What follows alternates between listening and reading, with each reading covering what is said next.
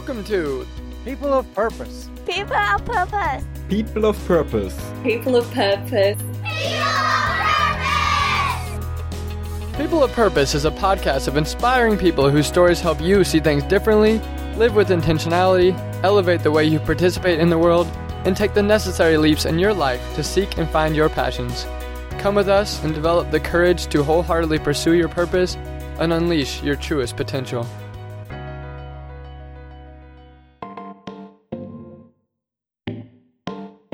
This winter is a review drive for People of Purpose. As you reflect on your year, it would mean so much to me if you could share in 2 to 3 sentences the main way that People of Purpose has influenced you to live a more fully engaged and purpose-driven life. In this world that's full of social metrics like followers and likes, it's easy to get lost in what actually matters. For us, it's super essential to know what impact our channel is actually creating in your lives, because that's what actually matters. Your review helps us know what People of Purpose is doing great and what we can improve upon. Also, by reviewing, you help us help you by opening the doors for bigger and higher quality guests to come on our show and share their wisdom with you. Your review tells the powers that be that People of Purpose matters.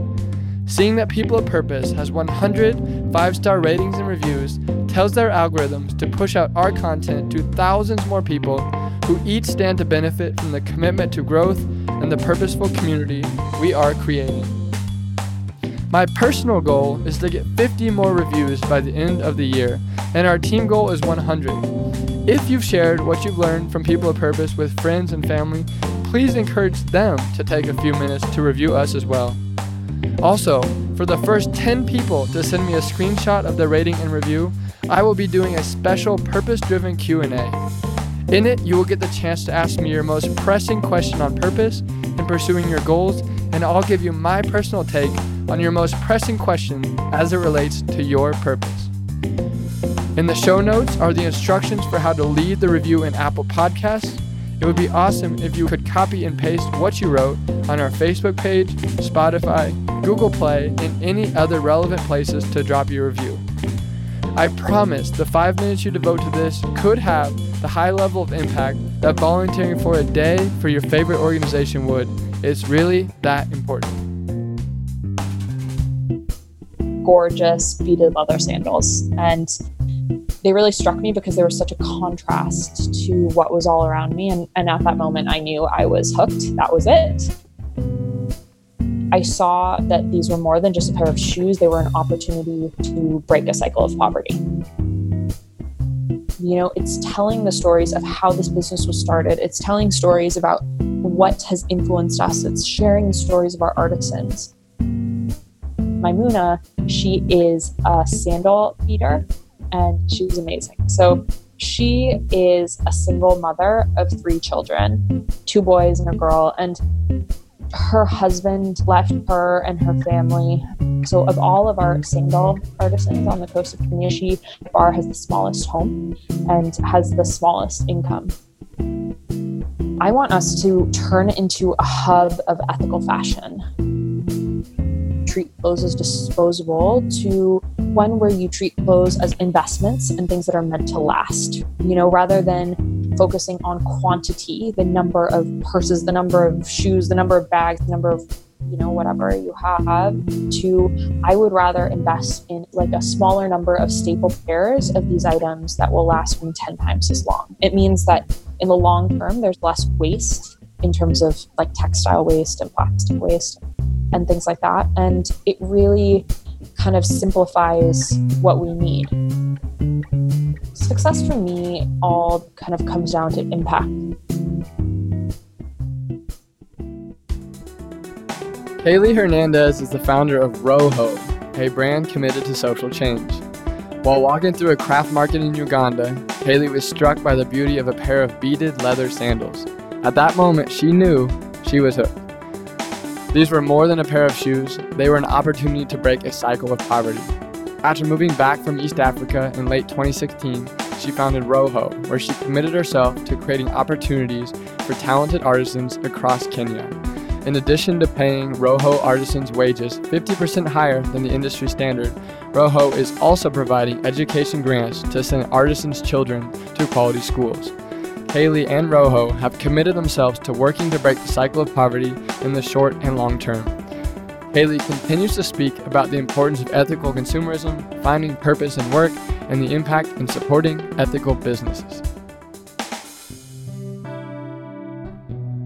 Caleigh Hernandez is such a tremendous person of purpose. I really enjoyed this wonderfully lighthearted, easy-going, thoughtful, wise interview that we just had. I think it's incredible that she's only 26 years old and doing all of these, enormous undertakings of managing 400 artisans and an international business, social enterprise with what she refers to as a triple bottom line, meaning that she has to worry about the impact on the environment and on the producers as well as the consumers, as well as the profit. I think her story is just really universally captivating. I think she exhibits such a model of new age success, being someone that can, a female that runs a business that is intercultural, intersectional, that has this emphasis on the triple bottom line. I think it's just really wonderful. And throughout this interview, she shares all these little beads and threads of stories about how what she's created with Rojo and what they've created as a community over there in Kenya is just having such a positive impact on people's lives. They're able to get educated for their first time. They're able to have enough food for their family. They're able to have a purpose and meaning into the work they do rather than just get by. They're ending child labor. All of these sort of just wonderful impacts. And Caleigh also is a person that understands business.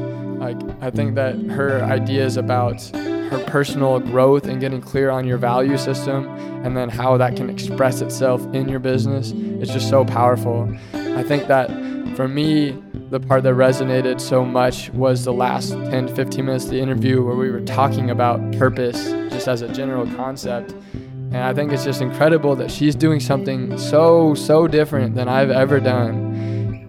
But what she said, I just truly knew to be true inside, and it's because we're both after the same thing. She's following her purpose and the way she's defined success, the way that she has determined how she's going to deal with temporary financial instability and discomfort, and how she's clear on her goals and how she's found people to share those goals with. It's just so obvious that this is leading to such a purposeful existence for her and such an optimistic, cheerful, hopeful mindset. And I just think that's such a great model for any young person or anyone in general that's listening and wants to start something big that they feel like nobody else around them has ever done. Caleigh is doing that, and it's just really wonderful to get to hear her story today. So I'm excited for all the small ways in which Caleigh's youth and Caleigh's business acumen and her heart for people of a different culture and for alleviating the cycle of poverty just really shine through in this. I know that I'm going to see shopping in a totally different way for sure.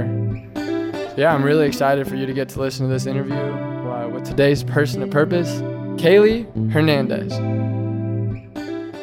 Hello, Caleigh. Welcome to People of Purpose podcast. I'm super excited to have you on today as you're in California. I'm in Thailand. And we're talking about your business in Kenya. I really resonate with the gist of your story here with my study abroad experience in Morocco. I was able to live there for 4 months and start to engage pretty deeply with some women's cooperatives that were making argan oil. And I came back and tried to start an online women's cooperative argan oil selling business. And then with all the demands of college, it kind of fell through, and my lack of business knowledge at the time. But I really respect how you have actually really dug in and, you've created something very successful and it's getting attention and it's having a really positive impact in the space. I think that you have the power to transform some mindsets around purchasing and kind of your impact of subtle life decisions. And I'm really excited to unpack that with you today. Well, thank you so much for having me. I'm honored to be here. Yeah, so you founded Rojo. And what does that mean in Swahili? Rojo is a Swahili word that means spirit or kindness. Nice. So yeah, you brought spirit and kindness to women in Kenya. And I just want to understand how it got started. You were kind of just walking through and looking at products and was attracted to something beautiful, and boom, now you got a real business. So how did Rojo get started? So I always knew I wanted to be involved in reducing poverty, and I never really knew in what direction that would lead. But in college, I decided to start working for nonprofits. So I was living in rural Uganda at the time, and on the weekends, I would take a bus into larger towns to explore and travel a bit, just because there wasn't much to do in this rural village. And these larger towns, they attract tourists and they have craft markets. And it sounds kind of quaint, I guess, but they're dusty. They have cracked concrete floors. They rarely have electricity, things like that. But I remember turning and looking over my shoulder because something beautiful and sparkling caught my eye. And it was a pair of these gorgeous beaded leather sandals. And they really struck me because they were such a contrast to what was all around me. And at that moment, I knew I was hooked. That was it. And so I became obsessed with finding the highest quality sandal manufacturers in the area because I saw that these were more than just a pair of shoes. They were an opportunity to break a cycle of poverty.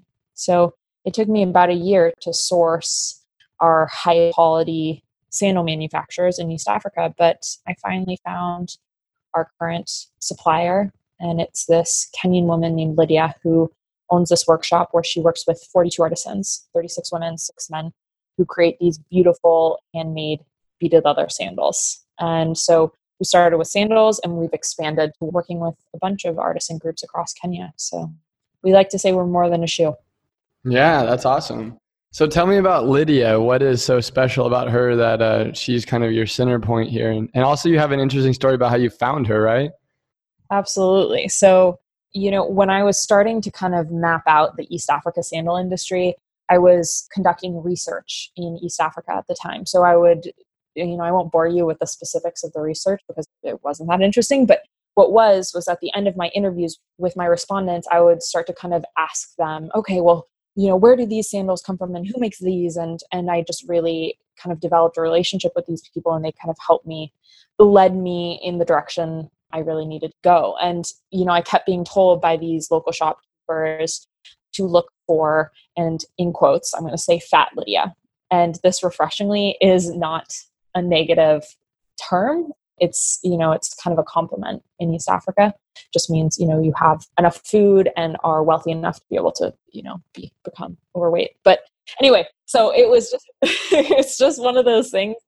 People are very descriptive there. I mean, no one has like hang-ups in the same way we do about that. So anyway, I went on the hunt for this fat Lydia. And so long story short, I was told where she would be and off I went. And so I had to take 3 different motorcycle taxis and they took me to 3 wrong parts of the city. And it was just like a total cluster. And I was just left like wondering what the heck I was doing in this foreign country. And I was cursing my inability to speak Swahili and Lugandan fluently. But I finally found this woman. I finally found Lydia. I kind of joke that when I arrived, I can only imagine what I was sweaty, disheveled, like overwhelmed by the prospect of what I was trying to do. But I really started to explain to her how much I loved her shoes and wanted to learn more. And we clicked right away. My Swahili definitely was not up to par at that point, and English wasn't perfect either, but we made it work. And I say it's because beautiful shoes are universal. So, I sat with her on these tiny little shoes for several hours. It was hot and sweaty, but it was so perfect because I explained to her this idea of me importing these beaded leather sandals to the US. And she explained the process of making these shoes. She told me about the artisans she's working with, these 42 that I mentioned before. And, eventually I traveled to the coast where the shoes are made, the coast of Kenya. And, I started to develop a relationship with artisans myself as well, and just really became committed to them, to their craft. And, my business and friendship with Lydia has grown over the years as well. Right. Wow, that's amazing. That's really cool how you're able to start with this thread of an idea and then just keep pulling on it and find yourself on the coast of Kenya talking to suppliers about how to make this a real operation. And you were so young when you were doing this too, right? How did you? I was in college at the time when I found Lydia. And, I just knew at that moment that it was something. I mean, just like with your podcast, this was something that was meaningful. It was purposeful. And while I didn't have all the information or know exactly what it would look like, I knew that it could develop into something really promising. And so I just kind of kept working and have had to really, it's felt a lot of times like I'm pushing a boulder up a hill. And some days that boulder feels smaller and some days that boulder feels bigger. But looking back to like working with 42 artists, now we're working with over 400. So it's really cool now to see how far we've come. Yeah, that's incredible. And so when you were in college and you were first coming to Kenya, what were your intentions at that point? And I guess I'm trying to get at like, most people that are listening to the podcast probably aren't going to go head over to Kenya and start like an international shoe business that's like from a local cooperative of artisans. But people maybe have these ideas that sound very grand or out of the box and maybe are very purposeful to them. But it's hard to like know that you should dig so heavily in and take the action. So what is it that showed you that you were ready to do something like this? Like what was your original intention and how did it start to change? Like what's that evolution in the beginning look like? So for me, as I mentioned before, I had always wanted to be involved in poverty alleviation. And so I thought for me that meant working for a nonprofit abroad. And so, I was working and doing research in East Africa. And then once I graduated from college, I was living in Tanzania and Kenya, working on child labor and refugee programming. And I found that work meaningful. But at the same time, like in the back of my mind, I still had these connections with Lydia. And I saw that sometimes being in business, it can be more impactful than my time working these charities. And so for me, it was just about having those relationships with those artisans and with Lydia to start that just really made me realize that this was the direction forward. It was ultimately, I'd say, my relationships with Lydia and these artisans. I just felt such a strong connection to them and like a slight disillusionment, to be honest, with the nonprofit world. And I just said, okay, well, this is my next move. And if it doesn't work out, that's okay. But I know that we're all here and we all have privilege at least me, I was born to such privilege compared to a number of our artisans. And it would just be such a shame if I didn't do something meaningful with that. Yeah. So you felt a responsibility to use your gifts and talents and kind of direction you were in. And you found your avenue to do it through, which was this kind of a business versus the nonprofit world in general, it sounds like. And shoes are just pretty. Let's say it. Oh man, I bet your closet has so many colorful shoes at the moment. It's like a little embarrassing some days, but it's like, I just call it quality control, Quality control. Cool. So you had, I guess the next section I just want to learn from you. I want you to teach me on, through these like little parables of stories you mentioned. You talk about the well story, the boot theory, the story of Evad. So this seems related to your disillusionment with the nonprofit world. What is it that made you start to look at business as a new way of becoming impactful versus the traditional nonprofit route? Well, I'll say this, and this is probably when I was living in rural Tanzania, I was working for a large international nonprofit.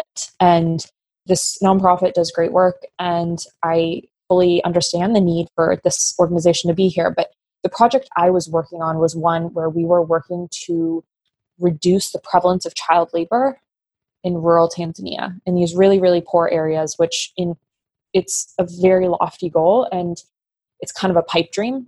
But I just remember, so part of my job when I was there was to report on like the successes of this nonprofit. And so I was scheduled to do an interview with this young boy named Evod. And Evod he had been involved in child labor in some capacity or was very at risk of being involved in child labor. And now he was attending school and was at the top of his class. So it was my job to kind of, talk about why he was so successful. And so when I went and met with this young boy, first of all, he was fantastic to talk to. But then I remember looking at him and his eyes would like involuntarily shake in a way that kind of worried me. And I know it wasn't, I'm no doctor by any stretch of the imagination. Blood makes me queasy. But it was one of those things where I was like, this seems like something that's a little off. And so I asked the teacher, and I was talking to him about, hey, what's going on with your eyes? Is everything okay? Do you need medical attention? And he said his eyes had always done the shaking thing, but him and his teacher disclosed to me that he had to sit super close to the board because he couldn't see as well as, many of his peers. And so I went back to my organization and said, look, I know that this child, he's so promising. And yes, he's no longer involved in child labor, but it seems like his eye issue is something that could be detrimental to his success. So is there something that we as an organization can do to help this child? Because it seems like, yes, he's out of child labor, but what's to say that his eye issues don't lead to him dropping out of school later because it's too difficult for him to study. He was saying that he was studying, 3 to 4 hours outside of school every day because, he had to sit so close to his papers and it took him so much longer to do work that the average student would. So long story short, this organization that I was working for, and I don't blame them for this because I understand the need, but they said, look, his eye issue doesn't put him at risk of being involved in child labor. And so with our funding, there's nothing really that we can do about his eye issue. So long story short, I found an eye doctor in the area and consulted several in the US. And so we were able to get him some medical attention, but that was something that I myself had to do and rent a car and go with him to a doctor. And I paid for the doctor visit. And how do I say this? I'm not trying to pat myself on the back for this or anything, but it was just that experience really highlighted for me the fact that, look, these nonprofits are doing awesome things, but at the same time, there are a lot of gaps that exist. And sometimes if you're in business and have some sort of ethical or social business or business with a social cause, you can be a lot more adaptable to the needs of the people you're working to help because you're not reporting to any donors and you don't have a specific goal that can't be changed in the way that when I was working for this nonprofit, we were very limited with what we could do. Yeah, so you wanted more adaptability and flexibility in how to solve a problem versus this rigid guidelines you have to follow, and if it doesn't meet, then you can't help.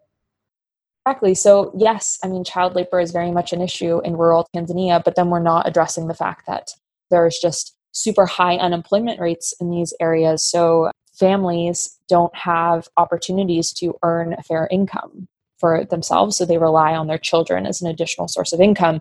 You're not looking at the fact that, yes, infrastructure is a big challenge because it means that it's taking, parents an extra hour every day to travel to their jobs, and they're losing time and money in that travel.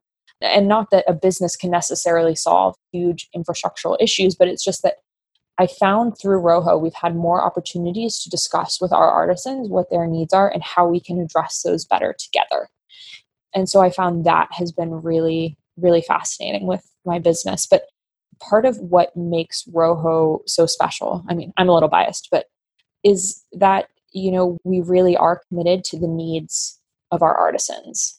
Mm-hmm. Yeah, that's interesting. So I guess on the opposite end of that, how do you make something profitable as a business opportunity when the people that are supplying and consuming don't have the capital or the infrastructure to make it a scalable business per se? It seems like you have to involve a whole new market like the US, right?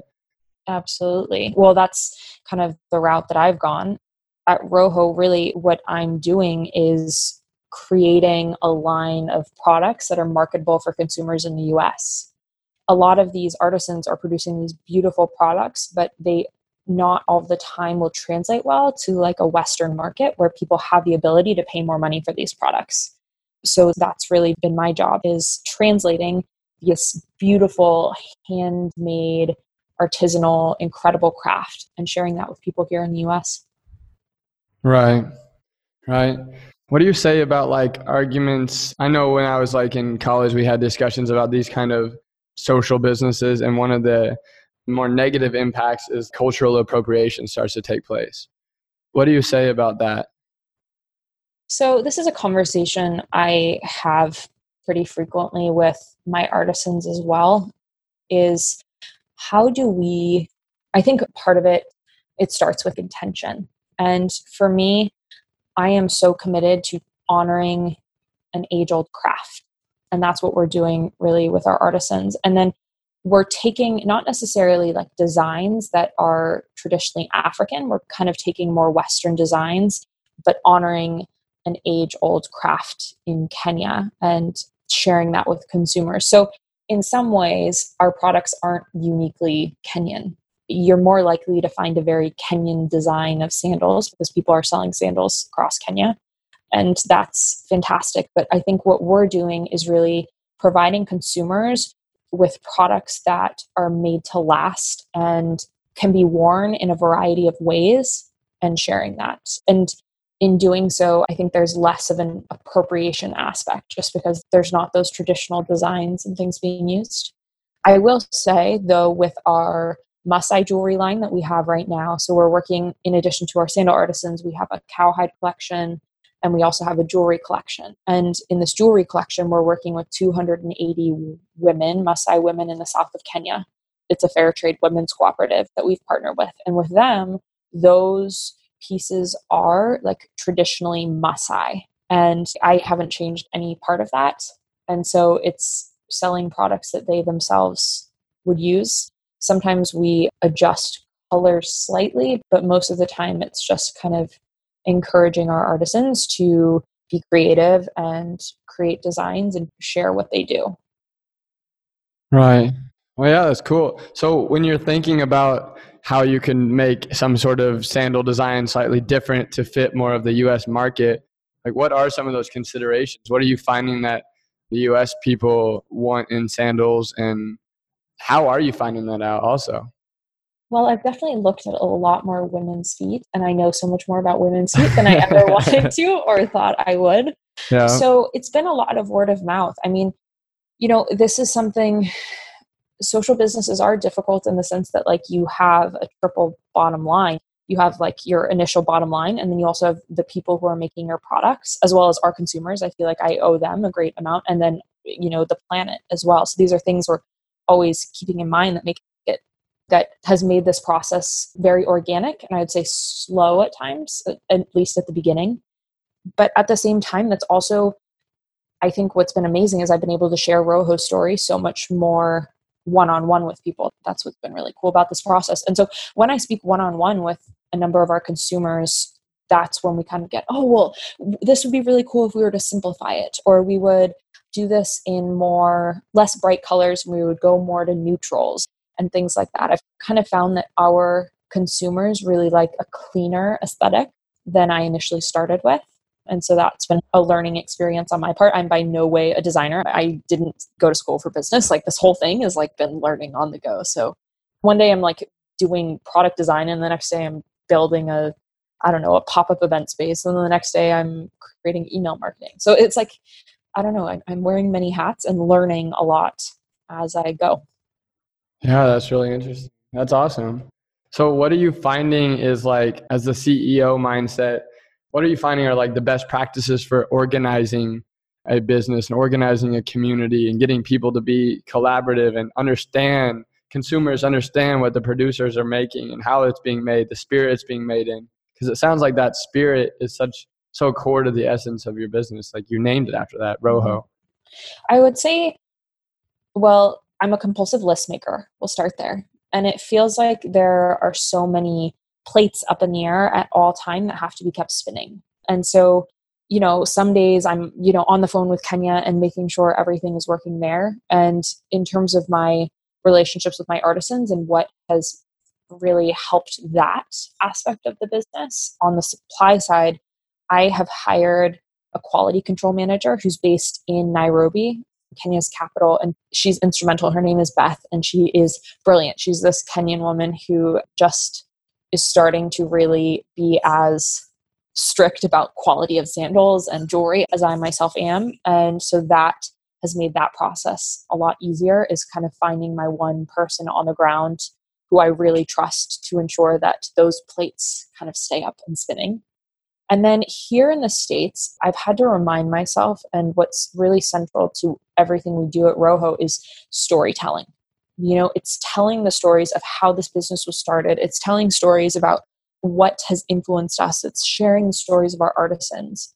I've just found that is what's come to be expected by our consumers. And I just enjoy doing it. I mean, I want a person who buys our bag or jewelry or a pair of sandals to really know the faces behind the products.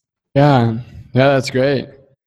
So like, what is an example of a story? Is it more of the general story, or do you share like really specific details that are really beautiful? Like, what is something that's beautiful that's going on? Absolutely. Well, we do both. And I realized I haven't really said this yet, like what our actual impact is for Rojo, but so I'll start there and then kind of go more specific if that's fine. So first of all, at Rojo, we say we're committed to three things. So that's our beautiful products, our ethical work, and our economic empowerment. So first, beautiful products. Each product that we make is handcrafted and hand-tooled using the finest materials that we can source in Kenya. So we have these beaded leather sandals, our fair trade jewelry, and then a collection of cowhide bags and other accessories. So, we have what we started with 42 incredible artisans. We're now working with over 400 and over 95% of which are women, which is hugely important to me personally. Second, in terms of ethical work, so we're committed to our artisans and their well-being. So we pay wages far higher than the industry standard, so up to 50% higher than the industry standard. And then we're working to ensure that our artisans are working in a safe environment.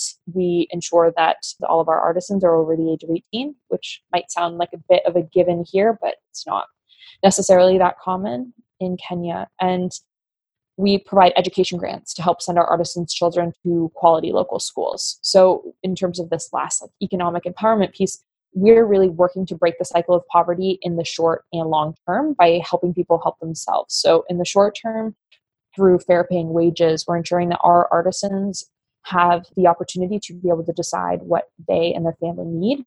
And then in the long term, it's about creating educational opportunities, ensuring that our artisans' children have more opportunities than our artisans do.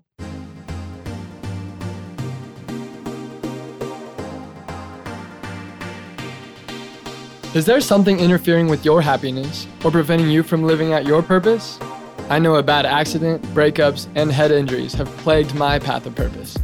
The good news is that People of Purpose has now partnered with BetterHelp, an online counseling platform that will assess your needs from exactly where you are and match you with your very own licensed professional therapist. You can start communicating in under 24 hours. BetterHelp is not a crisis line, it's not self-help, it is professional counseling done securely online. There is a broad range of expertise in BetterHelp's counselor network, which may not be locally available in many areas. I know that when we are purposefully and passionately pursuing our visions, it can be so hard to take the big action you need for yourself. That's why I love BetterHelp. BetterHelp is available worldwide from the comfort and ease of your smartphone. You can log into your account anytime and send a message to your counselor, call or video chat as often as you need.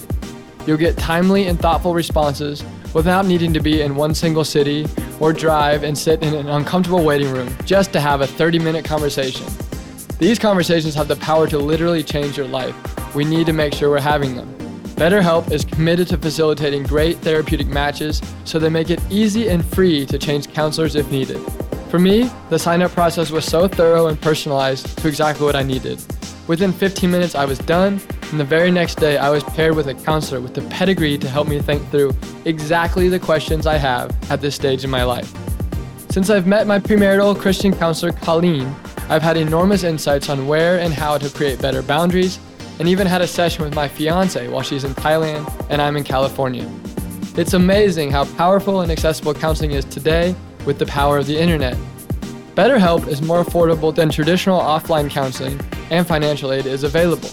Whether you need professional coaching for your business, help overcoming a trauma, or just need a thought partner who would walk through a rocky part of a road with you, BetterHelp wants to help you start living a happier life today. People of Purpose listeners get 10% off your first month. Visit betterhelp.com/people of purpose.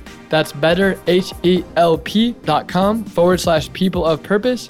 And join the over 500,000 people taking charge of their mental health with the help of an experienced professional. Our artisans, the ones we're working with now, I would say on average, especially the Maasai women we're working with, most of them have not gone to like the equivalent of high school. So we're working with a community that has not had any educational opportunities. A number of women we're working with are not literate. That just was never an opportunity they had growing up. So I just want to make sure that, even if their child wants to become a sandal beater, that's awesome. But if they want to become a nurse or a teacher, that there's also the opportunity for them to do that. So that's why who we are and kind of what we do on a larger scale. So just to kind of bring this more personally into like a specific artisan, I think the one who embodies what we're trying to do the most is this woman named Maimuna. And Maimuna, she is a sandal beater and she's amazing. So she is a single mother of 3 children, 2 boys and a girl. And her husband left her and her family. So of all of our sandal artists on the coast of Kenya, she by far has the smallest home and has the smallest income. But her 2 eldest children are twins, and they're currently in secondary school right now, which Maimuna is particularly proud of because no one in her family has reached that far in a love of education. And, when we talk to her about what she wants her children to grow up to do, she says nurses or teachers. She doesn't really care. But I just think that's cool that she has these ambitions for her family. And, she's known in our workshop as Mama Workshop because she has such a commitment to our beating. And she's very strict about like what is quality and what's not. And look, I don't want to overstate the impact that we have had yet because we're still very new. But at the same time, like Maimuna has more opportunities than she has had before Rojo. And before she had to make decisions like, do I put quality food on the table or do I pay for school fees? And now that's less of a burden, and that's why we're doing what we're doing. And so that's one story we have of 400. And that's amazing about what we do. That's awesome. What is it about Maimuna's story that captures so much of your purpose? I see how lit up you are when you tell this story. What is it about her story you think that really lightens something inside you so much? I would say Maimuna, first of all, she's just this single badass mother who is just like trying to do right by her children. And she's doing everything in her power. And it's just that, I have seen from my time abroad and in East Africa, and maybe you've seen this in your travels as well, Tanner, like that poverty is as much a lack of opportunity as it is a lack of material possession. So it's like Maimuna was stuck in her relative position because she just didn't have the opportunities to get out of that situation, no matter how hard she tried and how many hours she put in. And so I just see Rojo being a source of opportunity for her in such a cool way. It's an opportunity for her to help herself get out of an impoverished situation. Yeah. What's your relationship with poverty that made you dig so much into this being, the reason you first went over there? And now, so much of what you're doing is about alleviating poverty and breaking the cycle. What is it about poverty that attracts your spirit to that so much? Well, I'd say on a personal level, so I was born into a position of like privilege for sure. And then in the 2008 recession, my family lost everything. So I went from being just like not realizing that I was privileged to being in a position where we were growing up in relative poverty in the US. And so I think for me, I just kind of realized, oh my God, I had no idea, 4 years ago or when it happened, that like I had no idea that this could be so impactful in my life. And I just felt like, my mom was a single mom, and it was one of those things where I was like, she was stuck. It just felt like we could never get ahead. And I was like, this is what it's like in the US. What is this like in a place where there are fewer social services and where there's less of a safety net? And like, thank goodness we had a very strong support system of like friends and family who were just very supportive as we were making our way through that process. But like, what does that look like for someone who doesn't have that? And so then I think from that point on, I just was like, wow, well, it takes such a resilience to go through something like that. And I'm fortunate enough to have access to like education and information, and a lot of people just don't have that. I remember when I was living in Uganda, people didn't know how to access information that would normally be free. Well, relatively free if you had access to internet or a smartphone or something. And so this was like, there's so much that people didn't know that they didn't know that could potentially benefit them. So they were stuck in their relative situations. And so I just said, okay, well, I think it's my job and I know how painful it can be to be in a situation like that. So maybe this is my calling. This is what I can help people help themselves. Yeah. So what is your biggest takeaway that you could share with us around like what's one piece of action that we can take to contribute our small little bit to helping to break the cycle of poverty? I would say, well, there's a number of things, but part of it is it's hard. I mean, I would say finding organizations that you really support that do work like this. I would say that also finding companies that are working to create opportunities for people is another really cool opportunity to support people in a way that's not always just giving to charity. You know, it's about supporting artists who are, you know, creating beautiful products, or it could be supporting small business, you know, like that in and of itself. It's not necessarily poverty alleviation per se, but when you're supporting a small business owner, that means that you're supporting a child going to soccer practice and you're supporting dance lessons and you're supporting like a family being able to get by in a way that sometimes when you go to larger big box retail stores, you're not getting that. Yeah, that makes sense. That's great. So yeah, you're one of these small business owners that, you know, is looking for support, I imagine. And it sounds like you've gotten some, at least I want to learn more about that. Like what support have you found? Do you have any donors? Do you have any people that have partnered with you to, I mean, you have education grants. You obviously make a living off of this yourself. How have you received enough support? Have you received support from others to be able to keep this going? Totally. And, you know, I would say in a lot of ways, having a social business is like, it can be more challenging than having a regular business where you just have a single bottom line, like I mentioned before, because, you know, for me, it's like at the end of the day, I need to support these artisans and I need to provide these education grants. And so it's taken longer, I would say, in some ways to kind of grow this business because we've had so many commitments and like upfront costs that I would say a normal business maybe wouldn't have. So for us, we've been really lucky in that initially I secured funding, like a small startup fund from the Resolution Project. And they work with, this was when I was in college, and they work with students who have startup ideas and things that are working to not necessarily exclusively alleviate poverty, but do some sort of global good. And so I've worked with them and gained continued mentorship, for which I am incredibly grateful. I've also received a grant from Northwestern University, their Institute of Sustainability and Energy. And there we received a Resnick grant where it was almost like a grant where we could really start to grow the business in a way that I could have not have done without this money. And so, you know, I will say I'm incredibly scrappy and just have been able to find resource after resource to be able to like support us through this. Because don't get me wrong, there have been very tight times and times where I'm like, oh my God, I feel like the expenses are way more than what we're bringing in. But we've just made it work because I think the story really resonates with people, including people giving out grant money. So we haven't gotten to a point where we have reached out for funding, but it is something we are very much looking at doing in the future, is reaching out to a few angel investors and things like that as we grow. So we're keeping all options open and continuing to be scrappy in how we do this. Yeah, that's awesome.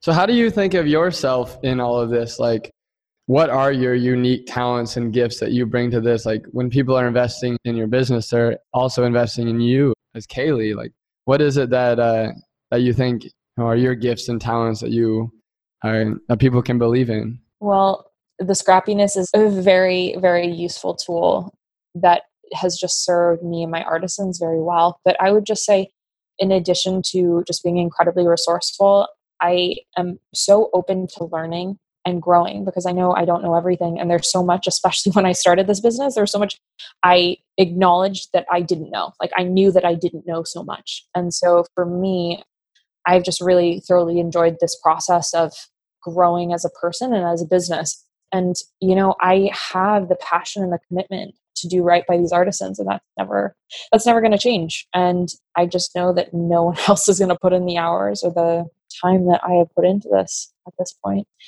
So I'm just grateful to be part of it. If there weren't these 400 artisans and our quality control manager, like, I don't think I would put as much heart or soul into anything else. This is why I get up in the morning.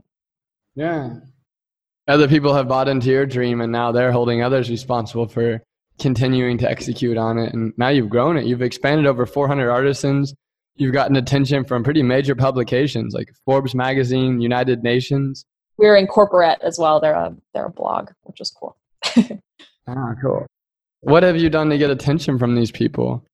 I think I'm a story that resonates with people. So that in part is amazing. I think as well, it helps that I'm young.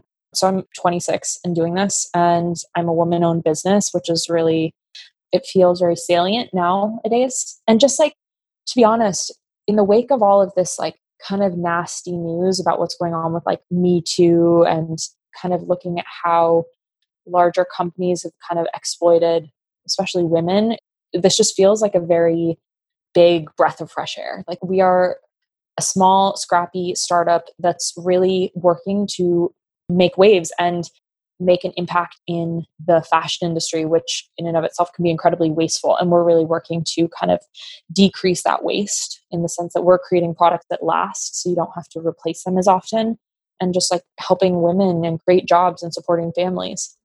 Yeah, that's great. So as you've expanded this and you've gotten like a grander understanding of how things are going and where things can go, what are some of your 5, 10, 15, 20-year visions looking like? Like, what are those big, grand, lofty ideas you have? So for Rojo, I want us to turn into a hub of ethical fashion. It would be amazing if we could expand from working with exclusively just Kenyan artisans, and we could start to expand to work with artisans all over the world. Part of what would be a challenge with that right now is, the reason we are able to produce such quality, beautiful products is that I have such great relationships with our artisans. So we would start to reach out to partners who have equally strong relationships with artisans across the world. And I just really want this to be a source, like essentially the Amazon of ethical fashion. So you go here and you say, oh, I'm looking for a really beautiful, interesting gift idea, but I want to make sure that they're doing something meaningful. I want to make sure that like this isn't supporting child labor. I don't want these beautiful t-shirt that I just bought to have been made in a sweatshop in Bangladesh. I want there to be some meaning behind what I'm doing. So for the business, that's what I really want. And for me personally, I want to be involved with Rojo every step of the way, but I also want to be a change maker personally in this ethical fashion space. I want to be able to start to demand more and be a voice that demands more from larger companies and, up and coming companies, and just say, look, like, you have to do more than just have a bottom line. What are you doing for the planet? What are you doing for the people making your products? And what is your global good? Yeah, that's cool. If we can even get the attention from those people to host those dialogues, it's going to become really clear who is standing on the side of good here. Yeah, that's great. So what do you think is necessary to transition consumers' mindset in the US, these big box retail places? What do you think is going to be a catalyst for ethical fashion, like having that triple bottom line versus a single bottom line, essentially, using your words? I think it's shifting a mindset of consumers. Well, just let's start on the consumer side. It's about shifting a mindset from one where you treat clothes as disposable to one where you treat clothes as investments and things that are meant to last. Rather than focusing on quantity, the number of purses, the number of shoes, the number of bags, the number of, whatever you have, to I would rather invest in a smaller number of staple pairs of these items that will last me 10 times as long. It means that in the long term, there's less waste in terms of like textile waste and plastic waste and things like that. And it really kind of simplifies what we need. I think what I've learned from my time in East Africa is like, back home, I have so much stuff that I don't need. So many of us have so many things that we don't actually need. So if we can shift our mindset, and that doesn't mean that you can't have fun, fabulous clothes, you can, but it's just it's just acknowledging that if clothes are ethically made, they're going to be more expensive, but they're also going to last you longer. So it's about acknowledging that, yes, upfront, you might have to pay slightly more, but in the long term, you're going to save money because you're not going to need as many pairs of sandals or boots or whatever. So that's what I would say in terms of a mindset shift for consumers. And then from businesses, it's also going to take a concerted effort to do some sort of social good. And I don't know necessarily, maybe this is a little bit jaded. I hope that businesses will start to do this without us. I would wish that businesses would do this without us just straight up demanding, but I think it is going to take some lobbying on our part, on the consumer's part, to say, hey, what are you actually doing? Because we don't want there to be such a negative environmental cost to a business doing financially well. It seems like these things can kind of work together rather than kind of be opposing, if that makes sense. Yeah, that's great. So I wanted to ask you some more general purpose questions as someone that is wise in certain respects around purpose. And I try, but I don't know how wise. I mean, certainly you're young, but you've also been able to like really dig in and like go for something full on and glean so much wisdom and understanding from that. And even people that are, twice your age would not be able to do something so cross-cultural and like intersectional and international across markets. Like you're really managing a lot of adaptive forces that are very hard to like meld together. And I want to just kind of understand, someone like you has like a very interesting, and I think Forbes wrote about it too, you have an interesting like story because you kind of model what this new brand of success should look like as someone that is a woman starting their own business, doing something that's social business, social enterprise, that has an ethical good, that has that triple bottom line. Like you're modeling so much of these newer versions of success versus like, is your company $1 billion company or whatever? Like maybe, JC Penney and Macy's and all those people have had as their model of success. So I just want to ask you like simply like, how is success defined for you with your purpose in mind? Success for me all kind of comes down to impact. So for me, it's about how many people's lives have I been able to positively impact.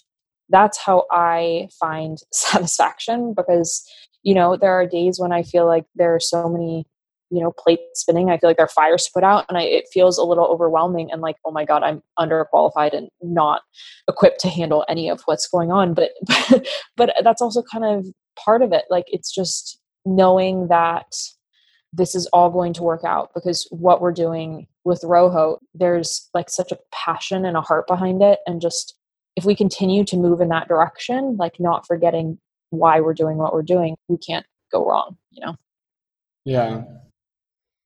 And then as you're pursuing that impact, what is it that we can do to infuse more meaning into the work we do? Feel more engaged with the work we're doing? I think it ultimately comes down to looking at the big picture of what you're doing. For example, with you, Tanner, I mean, if you look at like, it's a podcast, that's one thing, but you're so much more than just a podcast. And not that there's anything wrong with having a podcast. It's awesome. But I just mean like your bigger term mission is really to share purpose with people and to really share stories and to give people motivation to keep going and to live a better life. And so I think every day reflecting upon that bigger goal, that is what makes it all possible. I mean, if you are selling, I don't know, pepperoni or something, and you obviously like that maybe in and of itself wouldn't feel impactful. But if you're like, hey, I have 2 children and like by doing this, I am helping these children to live a fulfilled, happy, healthy life, that is where you find purpose. And it's just acknowledging what your real goals are and just knowing that that's what you're working towards and reflecting on that frequently. Yeah. Do you think that that's true across cultures? Are you finding that the reasons people work or the meaning that they infuse in their work come from a similar source, like something beyond themselves in Kenya and in Uganda and in Tanzania and in the US? Or how are there subtle differences there? Well, I would say to start, like it kind of comes down to Maslow's hierarchy of needs, right? So it's like you need to be able to have stability and to be able to make ends meet before you can find passion in your life. Hey guys, this is your People of Purpose podcast host, Tanner Badgley. Would you find value in receiving a very short email every other weekend that helps you grow on your path to purpose? The People of Purpose newsletter, or POP for short, is an email where I share with you the most interesting things I've recently discovered, have been thinking about, or implementing into my life to help you more purposefully pursue your purpose. It will include a short story, some words of wisdom to help you be more purposeful during your day, and an update on how the last guest has inspired me and how they can inspire you too. So take a small step of action right now by sending a quick email to peopleofpurposepodcast@gmail.com, letting us know you would like to receive the POP newsletter. Just include People of Purpose newsletter in the subject header and you'll receive the very next one. Here's to becoming People of Purpose. You know, what I have seen with our artisans is like when we started, it seemed like, okay, a number of people are kind of just doing this to get by. And I've kind of seen that with a number of jobs. It's like, okay, we're just doing this to get by. And that is what it is because there aren't many other educational or job opportunities. And so this is just as good as it's going to get.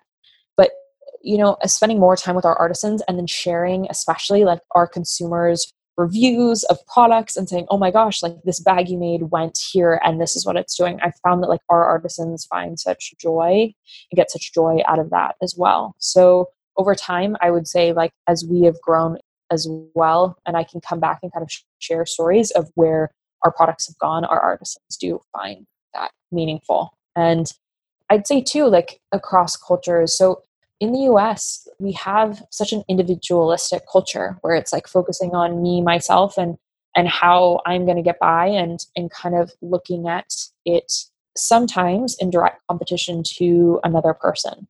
And in East Africa, it's a much more collectivist culture where it's less about me and it's more about us as a community and how we're going to get by. And so I think it's much easier to find meaning, to be honest, in a culture like that because it's about supporting one another. And I've seen with our artisans, even ones who, or even actually not even with our artisans, so just thinking about like when I was working in East Africa for nonprofits, like looking at some of the beneficiaries of the work we were doing and how regardless of the fact that they were scraping to get by, they'd end up really working to support someone who was in more dire need than they were. You know, it was like they had 3 days worth of food to get them by, and who knows how they were going to get food on this fourth day, but they were totally willing to give a day's worth of food to someone who was in dire need of that food right then. So I think that's how a lot of the people I've seen in East Africa, how they find meaning too. It's about being much more of a community. I mean, I'm sure you've seen that as well in your travels. Yeah, oh, definitely. And I think that that's something that I want to, you said People of Purpose is more than just a podcast, and I want it to become community. I want physical gatherings of people towards a purpose of each of us like being uplifted into our purpose and being, you know, able to execute on that and create transformational experiences and environments and walk away with plans and mentors and accountability and structure to be able to go and then have that ripple effect in the world. I think community is incredibly important. Exactly. And I think it's so funny that it seems like, you know, us like Westerners with these very individualistic ideas, like they come back to community over and over and over again to find purpose, you know? And it's like, well, like half the world is already doing that. Maybe we could just listen a little more. Yeah. And you even said that's what actually like allowed you to commit so much was that it was the relationships you had with Lydia and those other women. Like that's community essentially that convinced you that this was worth it. Like if you happen to do this by yourself for some just idea that was out there, it might be more difficult. Totally. Like full disclosure, like running a startup is hard. Like every day it's hard. And it goes back to that boulder analogy I mentioned at the beginning. Like some days that boulder is very big that I'm pushing up a hill and I'm just like, you know what, it would be a lot easier to just, I don't know, do almost anything else, it feels like some days. But that's not the point. I mean, the point is that I am here and I'm working for these artisans and I like can sleep happy every night knowing that's the case, you know. Not every night. Some nights I worry about sandal shipments or whatever, but you know, generally speaking. Yeah, that's awesome. I also wanted to know like what you think is required for collective positive change to come to this world. I'm asking like from the standpoint of someone that understands through deep immersion and engagement with different cultures that, had completely different lineages of, thousands of years developing on their own in separate ways. What do you think is something more universal that would create more collective positive change in this world? I mean, without sounding totally cliched, I mean, I think it's like a common thread. It's like finding something that people share together that's going to really bring about change. It's about, you know, being inspired or having a belief in some shared goal that really brings people together that, wouldn't normally find themselves like agreeing on something. And so for me, that's like moving towards this idea that, we can do better in this world and we can support people who have had fewer opportunities than we've had. And so, like, for me, that's really what I love sharing with our customers or even people who aren't our customers who just, I talk to about Rojo. I share this. It's about, hey, we can do something impactful together and we can really work together to support people who are doing amazing things. No, that's great. And I think some of what you're saying is essentially like, let's be hopeful, let's be optimistic, let's believe in something that's bigger than exists now. And when we can do that together and share our same desire to meet that, yeah, we can do powerful things. You just said it so much better than I did. Yes, I agree. Well, I'm lucky enough to get to interview a lot of people from different areas of purpose. And so I get to create these like little intersections in my mind. And somehow, maybe an hour into a really good conversation, like right now, I'm able to, have a burst of insight maybe. I also want to know, I find that from talking to like my friends and seeing how my family has done things, and then also seeing how you've done things, I've seen that when you're able to like say no to things and give up things to dive fully into a yes, that can lead to such a purposeful engagement, such a more committed, holistic engagement. What's something that you've had to give up that was maybe difficult to give up to come more into your purpose? I've had to give up stability in the sense that, having a startup, I am not making much money, which is fine. But like, for me, I think especially with my background of like not having a lot in kind of some of my formative years, like not having much financially, I think I didn't realize until I really jumped into this how stressful for me financial instability is. And I've just kind of had to give up this clear idea of how my life is going to look in the next few years. And so in a lot of ways, it's just been about letting go and just giving up this idea that like I can control everything. I would definitely self-identify as a type A person, which serves me well in the business, but also makes it kind of anxiety inducing when I'm like, okay, I'm 20 something, don't know anything about business, and I'm going to start a business. So there's a lot of sacrifice in the sense of like, I see peers going off and, buying houses and doing all of these things. And that's not where I am, which is totally fine. Like Rojo is my house, but it's something I think about sometimes. What advice do you have for people to resolve that need? Like, it seems like the standard of what's instability and what stability is so high in the US. Like, people don't feel they're stable until they have $1 million retirement or something like this, Totally. Well, I am very far from $1 million retirement, but I would say that I've had to become so much more okay with being uncomfortable. Mm-hmm. And there's nothing wrong with that. I think that's a really good thing, is to be okay being in a position where you're uncomfortable if it means like you're growing as a person and you're doing something meaningful. Mm-hmm. And so for me, it's getting comfortable with discomfort. Yeah, no, that's great. I love that.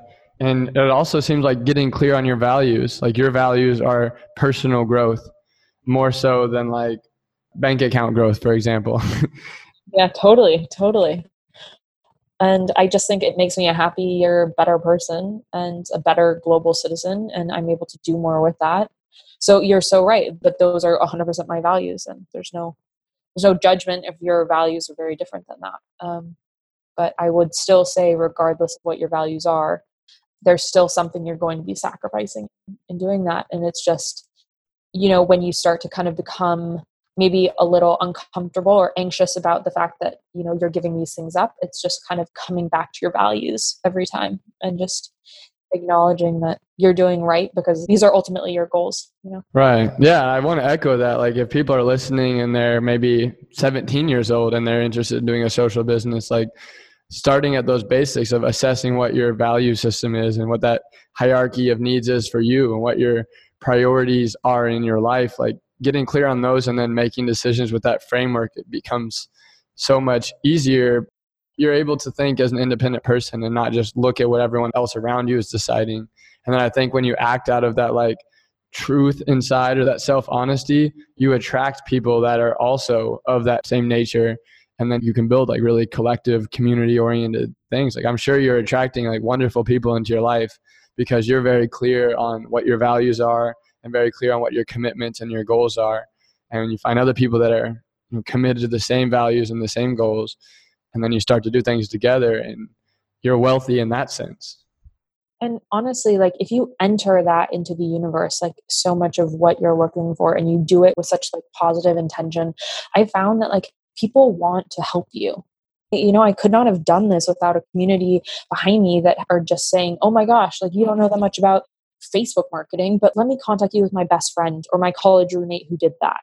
And it's just because I have been very clear in what I'm trying to do with Rojo. And I'm sure, any listener out there who's really seeking some guidance in some way, I mean, entering it into the universe in whatever way that means to you and just being very clear on that, you are going to see returns on it very quickly. Like everyone wants to help everyone, and it's just about making it obvious what you're really looking for so it can kind of come to you. Yeah. And I think it's also really neat. Like, this disposition you take is just so cheery and optimistic, even though you're working in poverty and you yourself are living at the lowest stability that you're tolerant of handling. Most people feel like those are external scenarios that would lead someone into depression or something. But it actually seems like the opposite. Like people that have all of this outward stability and don't have that inward sense of purpose are not finding meaning in their lives. And so I think you've tapped into something, being able to deal with some of these uncomfortable external things, but you're working in them in such a way that you're growing personally and you're growing that culture and that community as well, and you're attracting those people in your life. And now you have this like everyone wants to help everyone mentality. And don't get me wrong, like I have bad days and like I've cried in my car more than once, but I think when it comes down to it, I mean, having a conversation like this, even I found it so fulfilling to just be able to say, yes, there are like-minded people. There are people who get what we're doing. And I feel like maybe I don't want to put words in your mouth, but if I were in your position, I would feel like so fulfilled by interviewing all these people who just are doing work in this space, in one way, shape, or form. Yeah, I love it. I encourage everyone to start a podcast on the topic that's most important to them. Yeah, it's great. I think that this is the biggest question we can ask ourselves: what's our purpose here on this earth? And what kind of gifts and talents do we have that we need to unlock? Yeah, what can the world look like when we're all living from that state? So I definitely feel like that's a big mission for me to help people to unlock that. And it's through stories and people like you that really start to open those situations up. And yeah, so thank you for coming people on. Like you.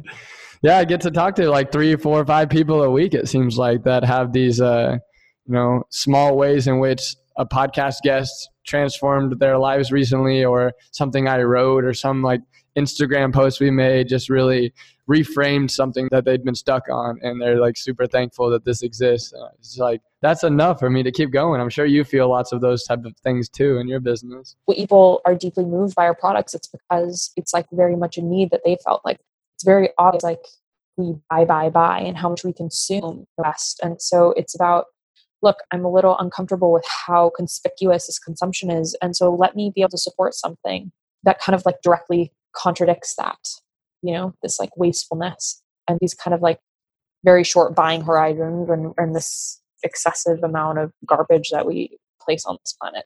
So I feel like we have so much in common, and yet we're doing completely different things. I'm glad that you see that too. Yeah, I see that as well. Like, I think people get really caught up on the medium that they're working in. Like, I associate myself with this type of business or this kind of job or this way I spend my hours each day. But those are like pretty surface level things. If you think about it, it's like the ethos behind the work you do, the principles you're living by, the values that you are fulfilling as you're doing that, the impact you're having on the world, the wisdom. We're not the first people to figure these things out about, what it's like to walk your path of purpose. These are thousands of years old wisdom that we're starting to uncover the first little bits of. And I just think it's a beautiful thing to get to experience that and to experience how universal that can be across career paths and entrepreneur versus employers versus nonprofit versus, a person in Kenya versus a wealthy American versus a real estate investor with a inner city school teacher. Like, we all have this need to have purpose in our life. And when people are tapped into it, you can feel it. It's infectious. It like resonates with people when you just share your story and your face lights up.